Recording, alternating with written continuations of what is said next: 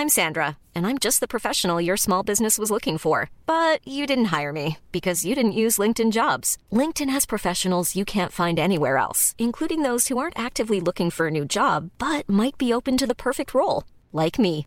In a given month, over 70% of LinkedIn users don't visit other leading job sites. So if you're not looking on LinkedIn, you'll miss out on great candidates like Sandra. Start hiring professionals like a professional. Post your free job on linkedin.com/people today.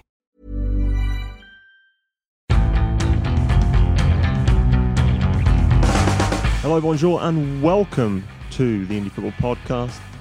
I am Ed Mallion, and it is another Monday, and that means it's another day of dissecting the weekend's action. Although this week we've got a full midweek schedule, so we'll probably try and do a little bit of preview as well. Obviously, as ever, it would be incredibly dull if it was just me on my own, so I've got two Jacks with me today. I've got the Pride of Wales, Jack Austin, to my left. Hello, Jack. Hello, Ed. And to my right, I've got Jack Pittbrook, freshly returned from Huddersfield. Jack. Hi, Ed. How you doing? I am dreadful, actually. I'm glad you asked. Incredibly tired, 1 hour sleep. But that doesn't matter because, I'm here for the love of the game. And the game that you saw yesterday is what we're going to start off with, actually, because I think it's interesting that Huddersfield, a bit of a... actually, Brighton and Huddersfield, the two of the teams got promoted last season, very mid-table, looking kind of safe at the moment compared to some of the awful teams at the bottom, which we'll get to later. So you trekked all the way up to Huddersfield. First of all, your impressions of the Pride of Yorkshire. Really, really impressed. I think that was the first time I've seen them play this year, but they were very good. Although they've had success under David Wagner playing sort of pressing football high up the pitch, here they played very, very deep, very compact. They made it as hard for City to break through them as any other team has done this season. It was harder for City to find space, and I think it was when City went to Chelsea, for example. City couldn't get around the back because they were playing very deep. When City tried to go down the sides and put crosses in, they packed the box, and there was always someone in the way. When City tried to kind of carve open some space in the middle for De Bruyne to shoot from 20 yards, Huddersfield squeezed that too. Of course, City are going to create chances, but I don't think they created that many clear-cut chances compared to what you'd usually expect. And even the two goals they did score were quite fortunate. The first goal was a penalty, which could have gone either way, and the second goal kind of bounced off Raheem Sterling's stomach and flew up into the net. And actually, I think City were probably created more in the first half than the second half, where they got drawn into this physical scrap with Huddersfield and kind of forgot to play their football. So I was really, really impressed with Huddersfield. I know they didn't, they came away with nothing, but I think they probably played at least as well as they did when they beat Manchester United at the John Smith Stadium a month ago. Did anyone ask Wagner if he'd been talking to Klopp for any advice? Obviously, Klopp fairly familiar with Guardiola from their time in Germany. No, nobody did ask him that, but he did. Guardiola himself made the point that Huddersfield played very differently from how you would normally expect them to play, or how they have often played. I mean, that's even to their credit, that right? Yeah, even when they played against City last year, Huddersfield were very aggressive. Whereas this time, they played in a much deeper way, reliant on counter-attacks and set pieces and long balls to Depoitre, who I thought was really impressive up front, gave Kompany a really difficult time and nearly got in once or twice. And it was, it's testament really to how good a job Wagner has done, because I think they must be the worst squad in the Premier League. Not a badly constructed squad, talent, but just in terms of the level of player that they have. Even more so than Brighton or Burnley. And yet the fact that they're still, just about keeping their heads above water and have got a decent chance of staying up shows what Wagner has done with the resources that he has.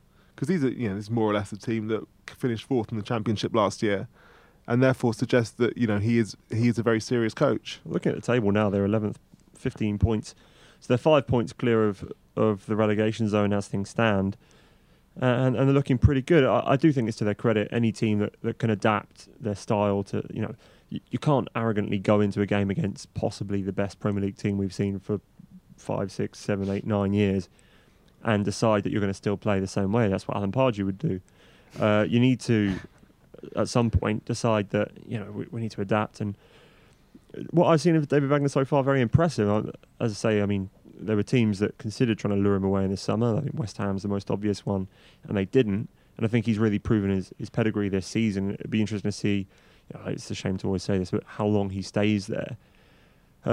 Anything else to note about Manchester City? I mean, every week we just seem to say how good they are. So anything else? Well, yeah, I mean, it was interesting in the sense that this wasn't a game where they could do exactly what they wanted to do. They didn't run through them and score 5 or 6 goals. But Guardiola was actually delighted with this afterwards, and I think that's because there's been this view amongst some of the City players that things have been a bit too easy for them, and they've wanted narrower, tighter games just to kind of wake them back up again. So I know that they were pleased when they only beat Shakhtar Donetsk 2-0 in the Champions League, or even after the Arsenal game, which they won 3-1 about a month ago. Some of them thought that it would have been better off if they'd only won 1-0, because just to remind the players they've got to switch on. And Pep said this afterwards. He says, winning 5 or 6-0 isn't the reality of football, and you do need to live through situations like this. You do need to suffer just to keep you on your toes. And so, while I don't think City were very good yesterday, like, it was probably the quietest I'd seen De Bruyne play in ages. David Silva was off it.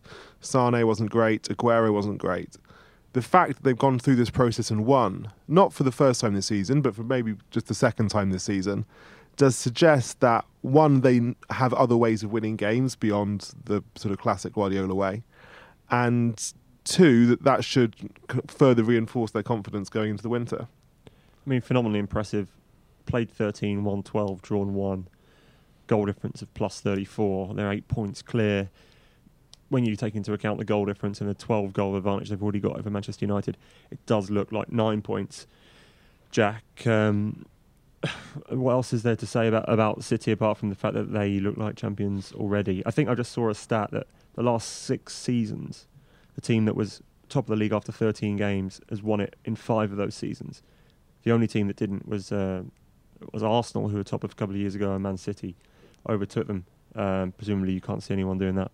No, I agree with Jack. I think that the fact that they've won ugly, so to say, is maybe one of the most important wins of the season, because it's shown the players that they can win without playing this Guardiola-style football when their backs are up against the wall, where they're struggling to break down teams, where they're not playing particularly well. They can still get through these games.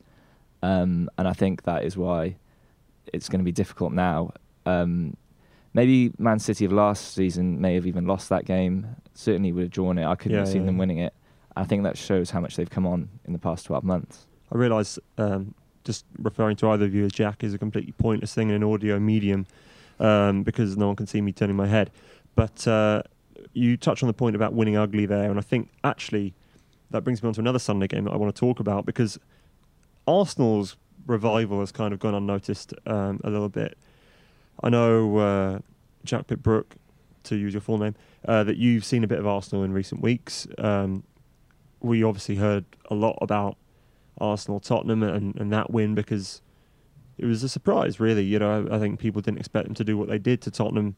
And then even after that, there was the expectation that, okay, well, it'd be classic Arsenal to beat their rivals in such convincing fashion and then go to Burnley and lose. They came pretty close to not winning that game. They get a late winner, somewhat controversially, with a controversial penalty. Alexis Sanchez tucks that home. Arsenal now in the top 4. I mean, they're not clear of Spurs. They're only 1 point clear of Spurs, 2 ahead of Liverpool, 3 ahead of Burnley, who could have leapfrogged them amazingly into the top 4 if they'd won that game. So, having seen a lot of Arsenal, do you think that they've just changed something to is this a Wenger thing where he's kind of slightly reinvented them, or is this just a fortunate run of results? I'm not sure they've been reinvented. I wonder if the turning point might have been the Watford game where they went to Vicarage Road and were turned over. Because since then they've had 5 league games, they've won 4 of them. The only one they lost was Manchester City away, which is obviously the hardest game of the season, and they played pretty well. I often think with Arsenal that it's more the variations that happen in their form are more to do with the players than the manager, because the management basically stays consistent. It's more to do with when the senior players take some responsibility rather than when they don't. That was certainly the case in the Tottenham game, which must have been their best performance for a year or two. And the strongest 11 we've seen from them. That's what I thought. I remember seeing the 11 come out and thinking that was a... Yeah, I think they have us in the first half of the season, or the first few weeks of the season, I think you weren't really sure what the best team is, whereas they now know that it is.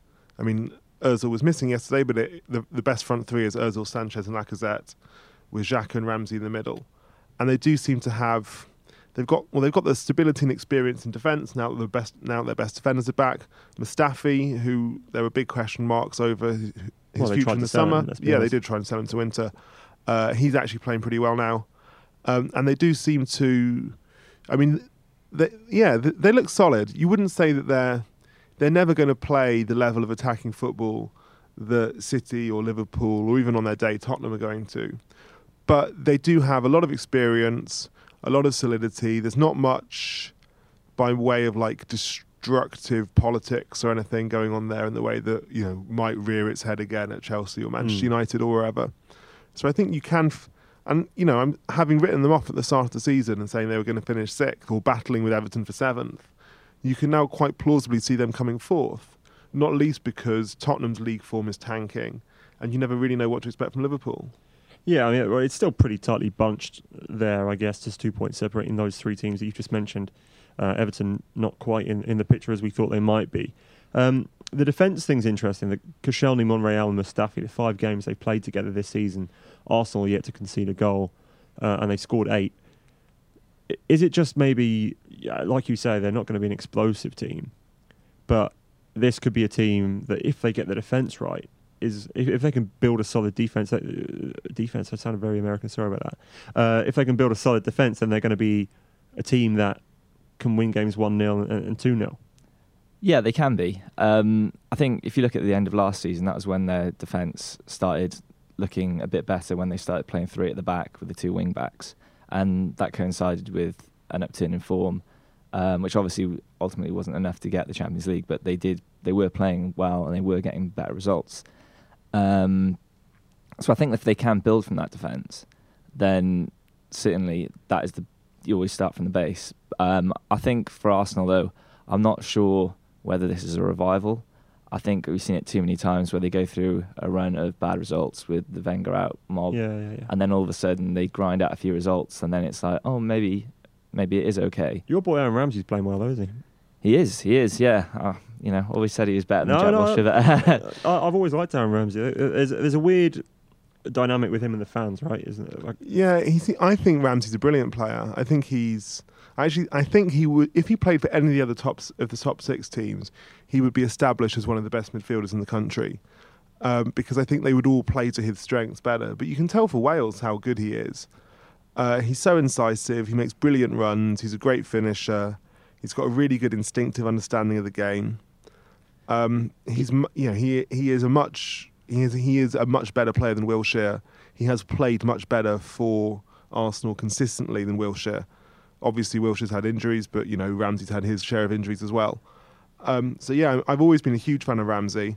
I was a bit frustrated, or I have got a bit frustrated when I think he's been shunted out onto the right, like he was for a lot when Arsenal were playing 4-2-3-1, or when he was having to play a bit too deep. The problem he's really had is that he wants to play. He wants to play like a sort of Steven Gerrard type role, like an attacking box-to-box midfielder with not too much defensive responsibilities.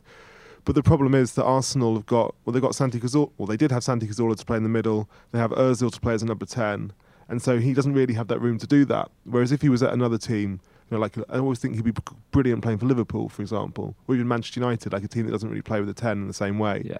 He could be deadly. I mean, I'm looking at this league table now. It is interestingly bunched, actually. Chelsea only a point ahead of Arsenal, Tottenham 1 point behind, Liverpool 2 points behind. Then you've got Burnley and Watford. And then there's a 5-point chasm to the bottom 11 teams. Everton, we thought, would be there, but were utterly humiliated by Southampton yesterday.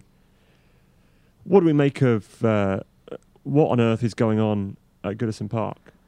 Oh, where to start? I think Unsworth probably said the most correct thing that he said since taking the job after the game, being given the interim job, is that they need to make a decision on the manager. It's been, I think, 36 days since Koeman was sacked, and they're no closer to hiring a manager than they were the day they sacked him.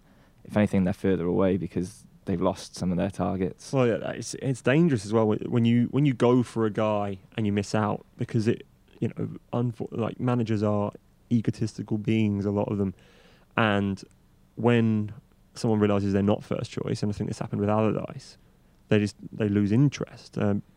Jack, you've been fairly handily across the Everton managerial situation, specifically their search for Marco Silva, trying to get him out of the Watford contract. One size fits all seems like a good idea for clothes until you try them on. Same goes for healthcare. That's why United Healthcare offers flexible, budget-friendly coverage for medical, vision, dental, and more. Learn more at uh1.com. I'm Sandra, and I'm just the professional your small business was looking for. But you didn't hire me because you didn't use LinkedIn Jobs. LinkedIn has professionals you can't find anywhere else, including those who aren't actively looking for a new job, but might be open to the perfect role, like me. In a given month, over 70% of LinkedIn users don't visit other leading job sites. So if you're not looking on LinkedIn, you'll miss out on great candidates like Sandra. Start hiring professionals like a professional. Post your free job on linkedin.com/people today. Where do you think they go now? I don't know, honestly. I think they need to get someone, because that it's not obvious that Unsworth can keep them up. They need a change of impetus for sure. Yeah, right? They need something. So they need someone to the end of the season. Yeah. I think the problem is that it's very difficult to get a good manager at the midpoint of the season. Liverpool were lucky that they can get Jurgen Klopp in October when they did a few years ago. But generally speaking, you're not going to get anyone of the sort of calibre that Everton want at this stage in the year. So I wouldn't be surprised if they end up having to go for someone like, maybe they can go back to Sam Allardyce as a temporary measure until the summer, and then take it from there in the summer. I think they probably will go back for Silva at the end of the season. I don't think that one's over. I think that I imagine that Silva will have other better offers. He doesn't have a release clause, but I think there is a sort of informal gentleman's agreement with Watford that he could leave if for a good compensation offer at the end of the season, but they just resolutely refuse to accept him leaving during the season. So maybe they can get it sorted in the summer, but clearly the problem is that they sacked Koeman. They sacked Koeman thinking that another manager could get them into a higher league position this year, without having a specific manager in mind to get them there. And now they're looking for another sort of manager, the sort of manager who can keep them in the Prem. It baffles me. So it's been a complete disaster of bad decision making. I just don't get it. If you're going to sack a manager, you've got to at least. I mean, everyone knows tapping up occurs and informal contact can be made via certain people. I just don't understand why you bin your manager without having already perhaps gauged the interest of a couple of people and knowing that you had a realistic chance of getting them as well. That's the key, because it's all very well to go in and tap up a player. If the club's not willing to sell him, the club's not willing to sell him. I think some very big Premier League clubs found that out in the summer. But for Everton to have not, well, certainly it doesn't seem that they had gauged the interest of many of these potential candidates. It's just really, really bizarre. And, they're now 2 points clear of relegation zone. But the weight on them is dragging them downwards big time. You've got a huge disconnect coming with the fans now, where this is the first real test for Moshiri. He went out and spent loads of money in the summer, I guess. Spent it badly. Yes, and he did. It does look like that. So he's gone out and spent all this money on a lot of very similar players, which is, I seem to remember just in pre-season we were asking how on earth they all fit in, because they all kind of play in the same area of the field. So his first big test, and we talked about West Brom, I think, last week, and we said it's the first test for the Chinese owners and who they hire. And they basically left it to Nicky Hammond, who is an experienced operator in English football, and he's obviously got a guy in mind, or some guys in mind that he wants to speak to, and he wants Premier League experience.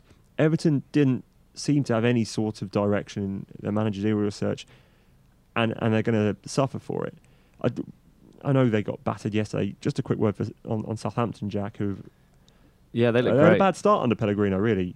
They have. But they're now, they're back up they're in the top half again, and they'll be chasing that top 8, I think. Well, Pellegrino was one that a few clubs wanted in the summer. But it almost looked like they're taking a backward step at the start when they sacked Claude Puel. But no, now they are looking a lot better. Like 4-1 against Everton, as bad as Everton are, that can't be understated how good a win that was. Charlie Austin scored 2 brilliant headers. They were dominant. It took a spectacular goal from Sigurdsson for them to concede. I just think the way that went in off the woodwork. Just two off the crossbar twice. That's double points. But no, they were fantastic yesterday. Van Dijk looks like he's getting back to somewhere near his best, which obviously may be good or bad depending on Liverpool's interest. But no, they look like they're improving, and they needed to because they started very poorly, as you said. It's a interesting cluster of teams, as they from 9th down. Brighton, unbelievably up in 9th. But by no means are they safe from relegation. They're just 6 points clear.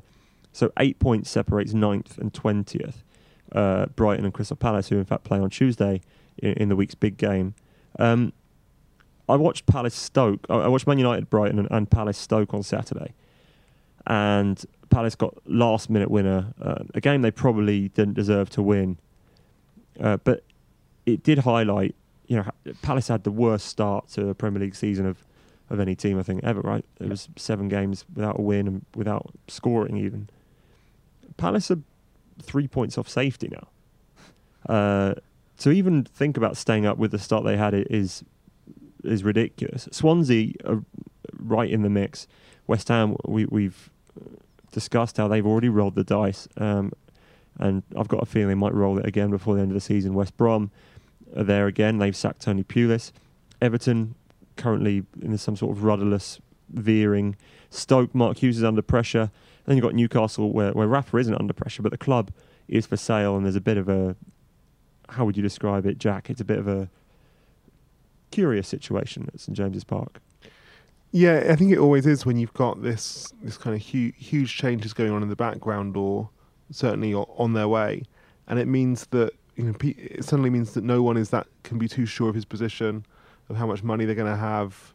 People are going to. This is when agents start talking, and people start wondering where they're going to be next season, and it doesn't make for a very. It never makes for a sort of healthy backdrop. Well, Rafa always wants players as well. Rafa always wants players. Yeah, and if you're in a situation in January where they are at the moment 4 points above the drop, if they're between 2 and 5 points above the relegation zone, he's going to want players. He didn't get the ones necessarily he wanted in the summer, and it might be a situation where they just can't buy because of the takeover. Yeah, and the whole takeover, thing has kind of taken away from the big story at the start of the season, which was Benitez's fury with the lack of money spent in the summer. They have made nowhere near as many improvements to the squad as they were hoping to, and they have won first few weeks of the season. They did do pretty well and won a few games, but you get the impression that after a few defeats on the bounce, it's starting to catch up with them, and January can't arrive soon enough. And then you've got Bournemouth, Leicester, Huddersfield, Southampton, Brighton just there as well, and they're all within reach of the relegation zone. Any team that has a bad run will be dragged into it. I've got to look at it, Jack, and you can't really say which 3 teams at the moment you think will go down. No, I've got a feeling it's going to turn into almost like the end of the season in the Championship, where a team has a good 3 or 4 or 5 results in a row, and all of a sudden they find themselves in the playoffs. Whoever hires Pulis, probably. Maybe. It could be a really like a record low points total to stay up this season. It could be someone stays up on 36 points. It's starting to look like that. But I wonder if this is going to become a trend with the top clubs. Obviously, are significantly richer now. Yeah. That gap does seem to be widening, and it sounds stupid to say that with Burnley and Watford kind of mingling there, but they're not probably going to be able to keep pace for the entire season. So, do we think that this is something we're going to have to get used to? Kind of 6 teams, probably a bit of a gap, and then the bottom 10, just kind of a homogenous group that mingles. Yeah, it's what makes the Leicester City winning the title story even more surprising, is that the broader trend of the Premier League is that the top 6 are moving further and further away from the other 14. It means that it's harder and harder to catch up with them, and teams that have got the money and the ambition, like Everton, basically have to get everything right to break in there. And if they had done that, you could see them maybe picking off Liverpool or Arsenal, but clearly the evidence this season is they've got everything wrong. and therefore it's almost it's inconceivable now that they could form any part of a big seven, which I'm sure would have to be the first step in any kind of Everton project going forward. But yeah, that is very much the case, and it's difficult to see what kind of circumstances could change that, or could take us away from this kind of big six era we now seem to be in. What sort of circumstances? Sean Dyche, Burnley are up in 7th place. Everton need impetus. Sean Dyche could not get a job anywhere, it seems.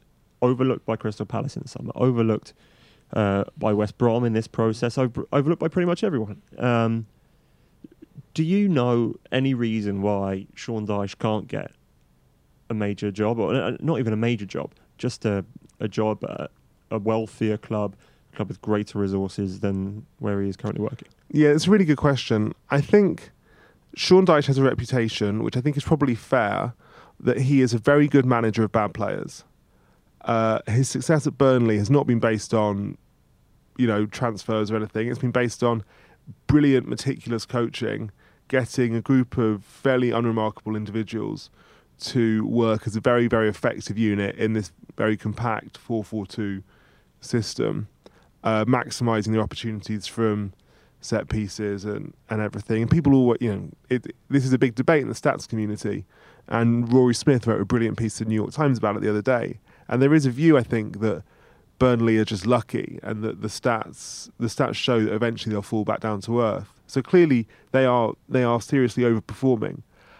Now, I think that reputation that Dyche has is probably why he isn't in the mix for, say, or it's why Everton might have had second thoughts about appointing him. It's why I don't think he would ever be in the mix for Tottenham or Arsenal.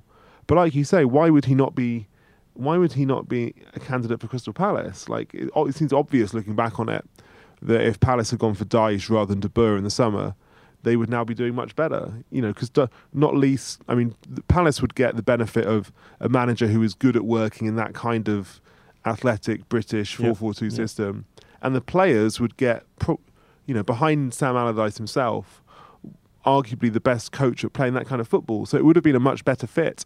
And it seems to me, if I were West Brom, for example, or Palace if Hodgson were to leave at the end of the season, or another team with that kind of profile of squad, Dyche would be certainly the first person I'd turn to.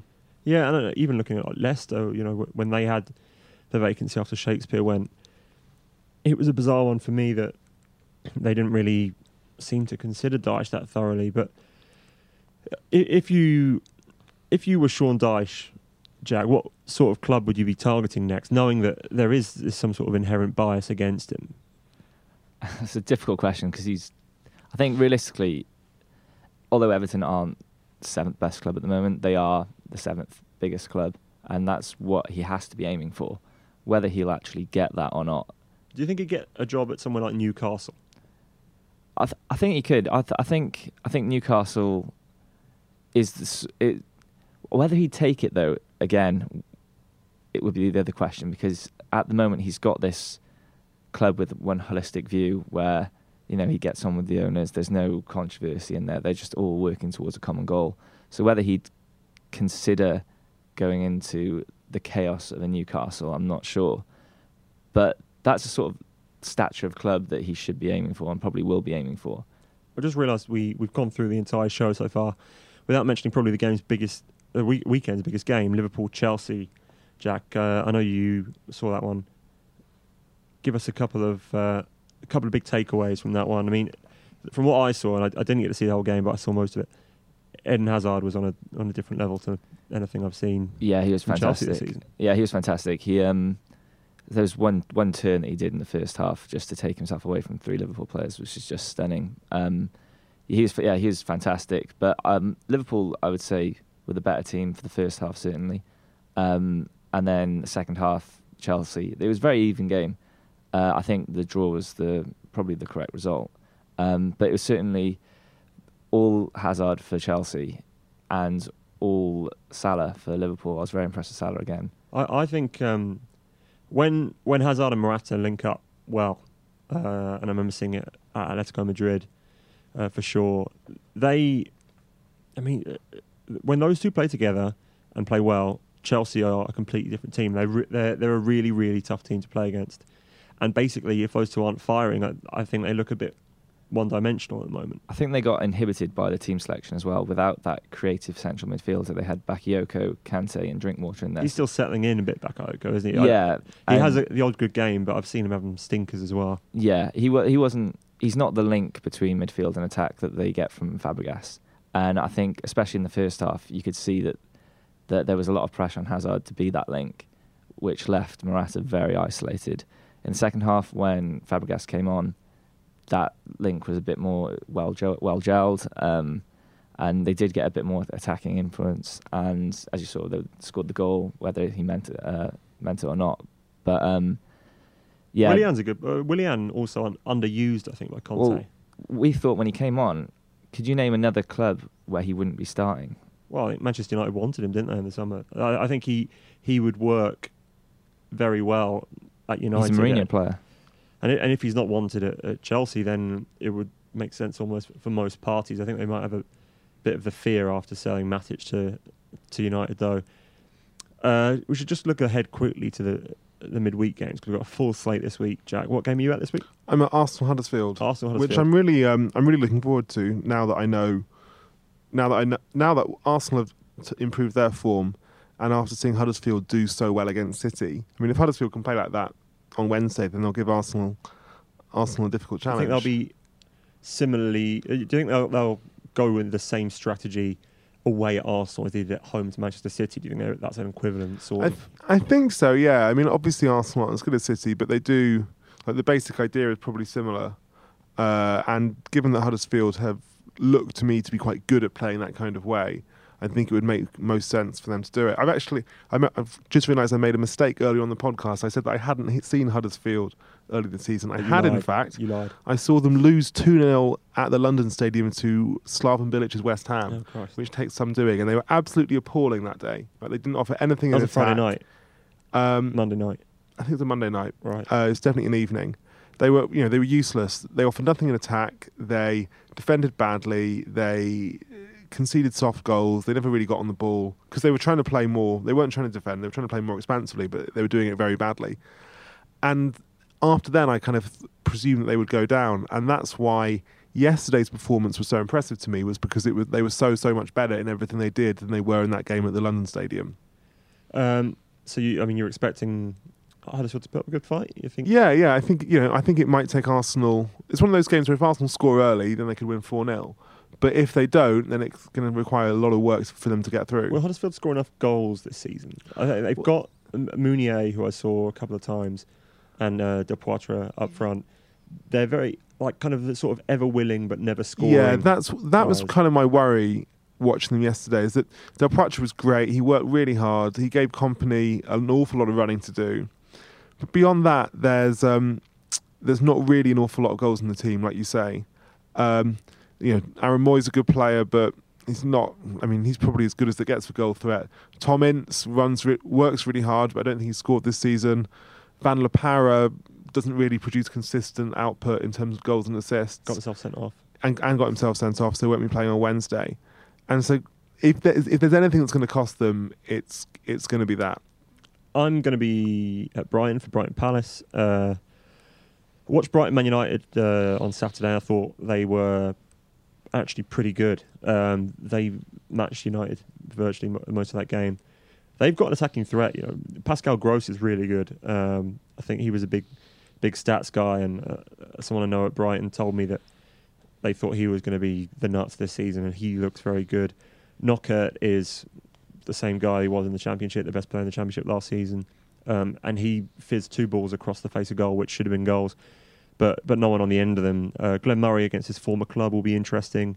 This is kind of, I guess, it's one of those. It's like the Premier League's rivalry that no one knows about, I guess. The two teams haven't met since the playoff semi-final when Wilfried Zaha scored twice to knock out Brighton. Palace went to Wembley and got promoted. 2013. Yes, it must have been 2013 now. Palace were also the first team to beat Brighton at their new stadium. That was 3-1. That was Glenn Murray scoring the 3rd goal for Palace that day. So I think this is going to be. I don't know if this was on TV. It should be on TV, but it's it is a big rivalry. It is a sort of game that both clubs have to get up for.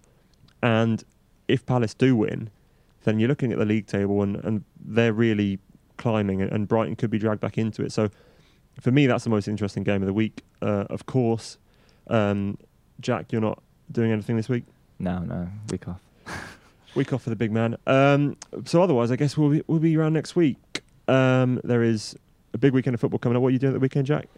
Arsenal, Manchester United, Saturday 5:30. Arsenal, Manchester United. Apparently, that's some sort of big game also. So we'll be. I think it used to be when the two teams were good. Yeah. In fact, I'm with you at that one.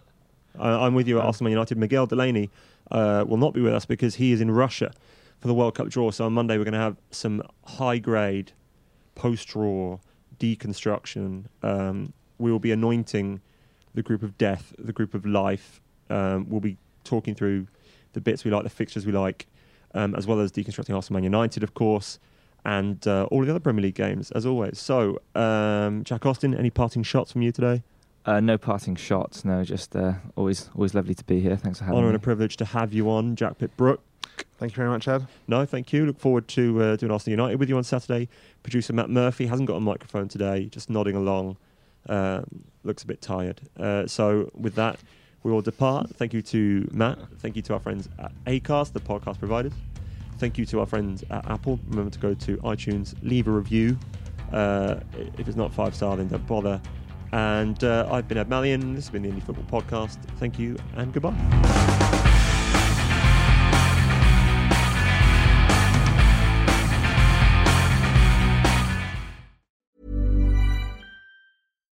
When you make decisions for your company, you look for the no-brainers. And if you have a lot of mailing to do, Stamps.com is the ultimate no-brainer. It streamlines your processes to make your business more efficient, which makes you less busy. Mail checks, invoices, legal documents, and everything you need to keep your business running with Stamps.com. Seamlessly connect with every major marketplace and shopping cart.